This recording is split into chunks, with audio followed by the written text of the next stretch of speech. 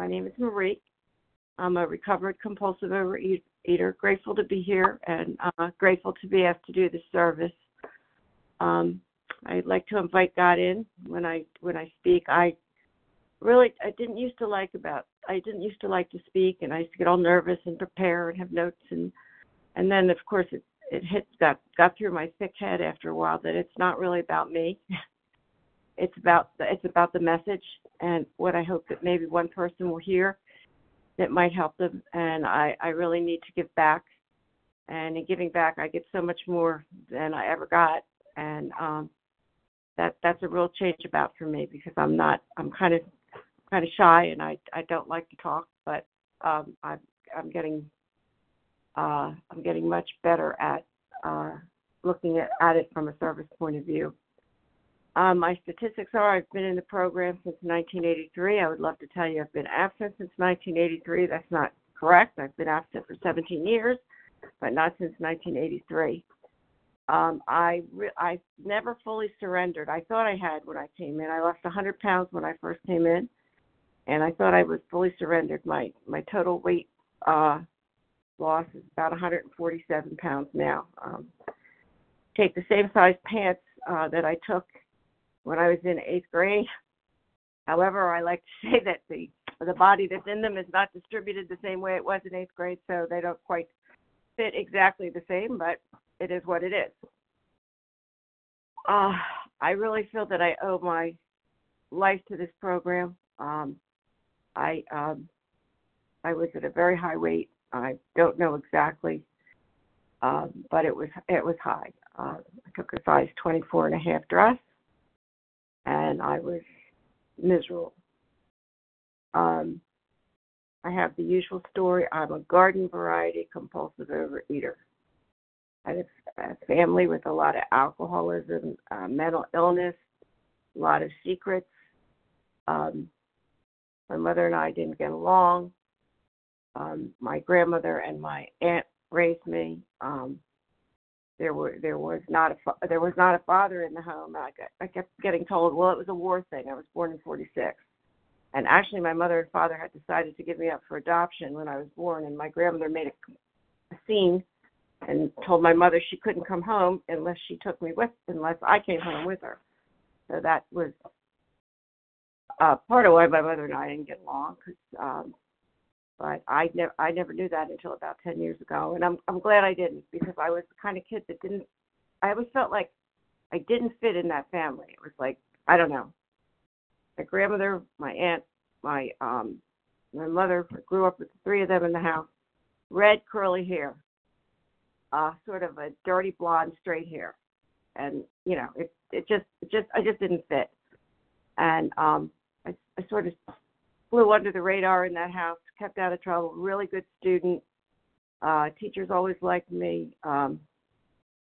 I usually, when there was any chaos going on, I went up in my room with a book, which got me real good grades. But I really didn't know it was chaos. I mean, I thought I really didn't, I didn't get it. I didn't know there was anything wrong with me, and I didn't know there was anything wrong with them. This is all after whatever. My weight didn't show up until I guess I was about 11. My mother remarried. She married my stepfather, and I went to live with them, which was an absolute disaster. Absolutely hated it. So, that was really hard for me. But we came back and we lived with my grandmother for high school, and I had arrived. We came at the end of 8th grade. The whole diet pill things, went into high school thin. Then I played sports, and so the weight never really caught up with me. And believe me, I was out of that house all the time. I was never there. And consequently, I really didn't learn how to deal too much with any kind of disappointment or anything, because it was go, go, go, be out, And my family had one way of doing things. Their way was right. Everybody else's was wrong. And so when they say it, you learn a new way of thinking, and and acting instead of reacting, that was definitely what I had to learn here. I actually grew up emotionally and spiritually in this program, and I would not have had the life that I've had. I'm a widow, I'm retired, I have a wonderful life these days, but it's all because of the 12 steps in OA, not because of anything I learned at home or anything that I could come up with myself. I married the first man who asked, just to leave the family, and dreadful mistake.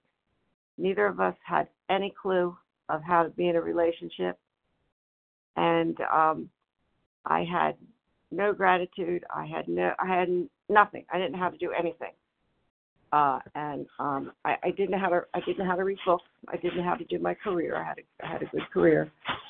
He was in the Navy. He was gone a lot, and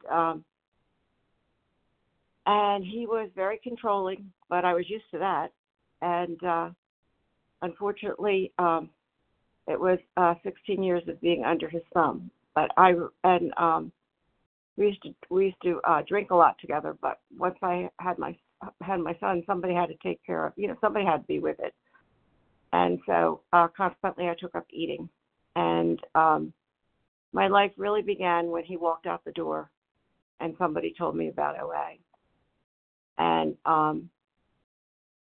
what was the worst? What I interpreted as the worst time in my life ended up as the very best time in my life.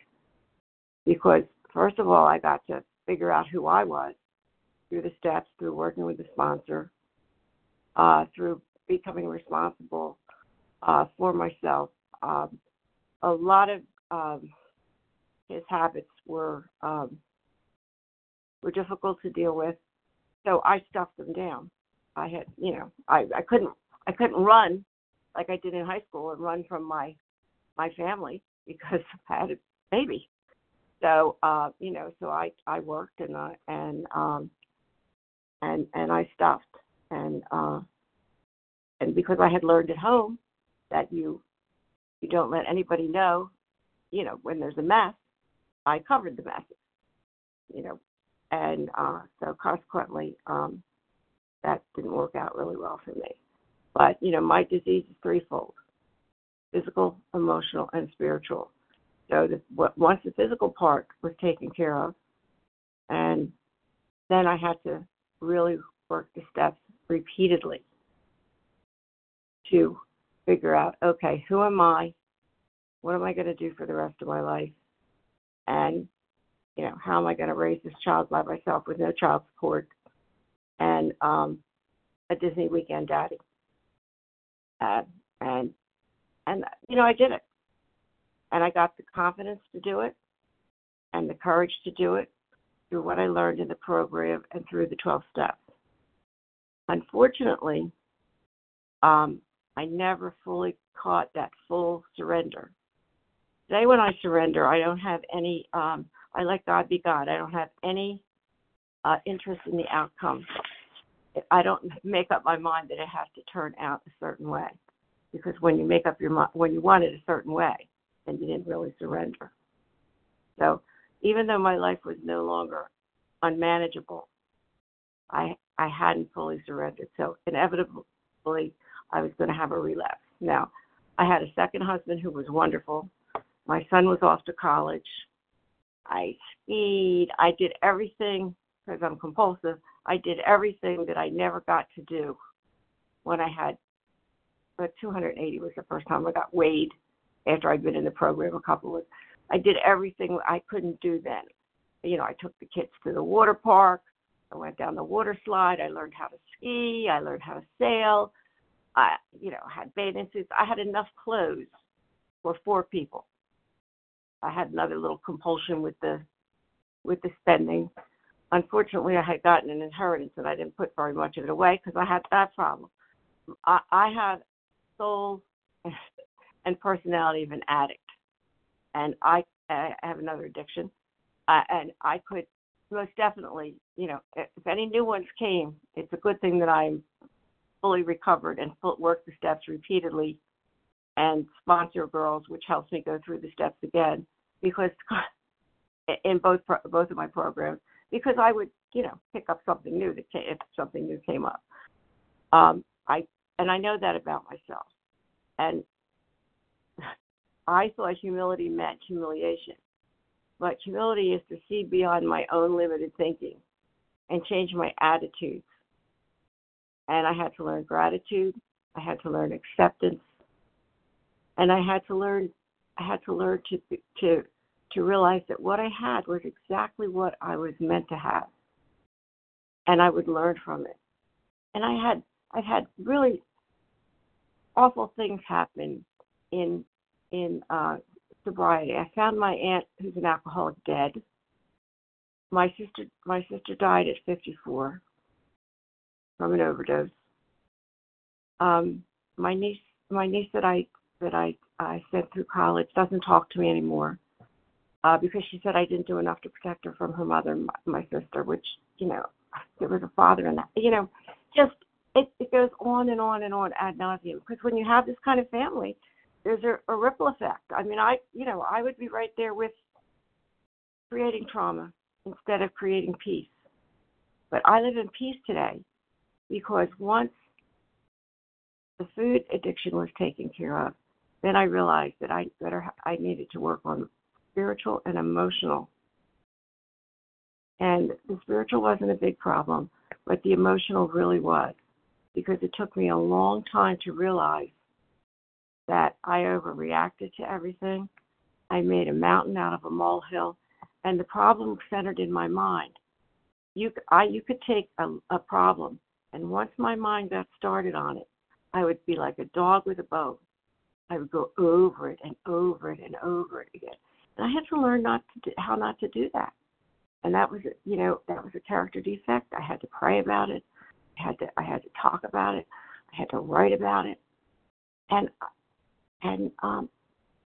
I've had outside help on a couple of the issues, not that particularly one. But with me, because of who I am, because I'm a hardcore food addict and et cetera, I have to work every day. And one thing will get settled, and then suddenly I'll become aware of something else. And I'll have to work on that. It's like in my meeting in the other program, after we finish reading the promises, we go work. I have to work. Because this program works, but it's for people who want it, not just for people who need it. And I need it. So right now I'm working on setting boundaries. Very difficult. My family had no boundaries. Everybody's in everybody else's business. I was raised with no boundaries. And now I have to realize that now that I know who I am, I have some confidence in myself, I can't let people walk all over me. And that's a difficult thing. And setting a boundary is, for me, it's not about trying to make people change, because I can only change myself. But it's putting boundaries on myself, on what I will tolerate from other people and what I will let other people expect from me. And if people can't accept me as I am, then I have to exercise self-control and not go or get myself into situations where that will hurt me. And I have a situation now with an older cousin that's taking advantage in terms of my time. And I don't have that kind of time, because I need that time for my recovery. And that's minor. But this has been a growing up. It was taking a closed mind. The only thoughts that were in this mind were the thoughts that I got from my family, which were not healthy thoughts, their way or the highway. And to open my mind to look at other points of view, because I would immediately tell you were wrong if you had said anything that didn't agree with me, and that's just not right. I totally now believe in the love and tolerance. I believe in kindness and compassion. I believe in listening to every point of view, and if I don't agree with it, that's fine. But I don't have to argue about it. I can agree to disagree.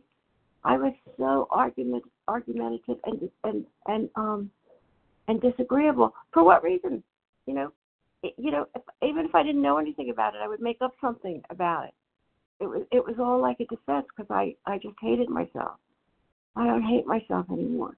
But it's taken years and years and years, because I didn't know how to feel.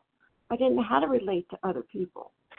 Now, I knew how to do that on my job because I had learned in books how to do my job. There was a way to do my job, and how to relate to people professionally, but not personally, not personally one-on-one, And in my second marriage, we both had failed the first time, so we were both able to work on it.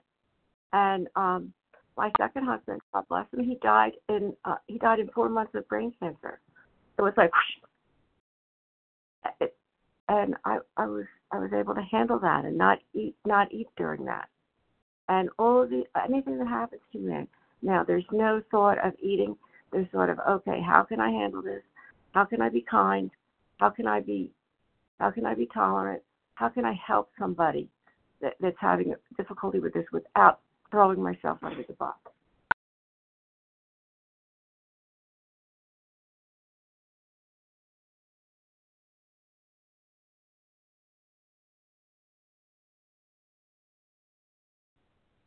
Marie, we lost you.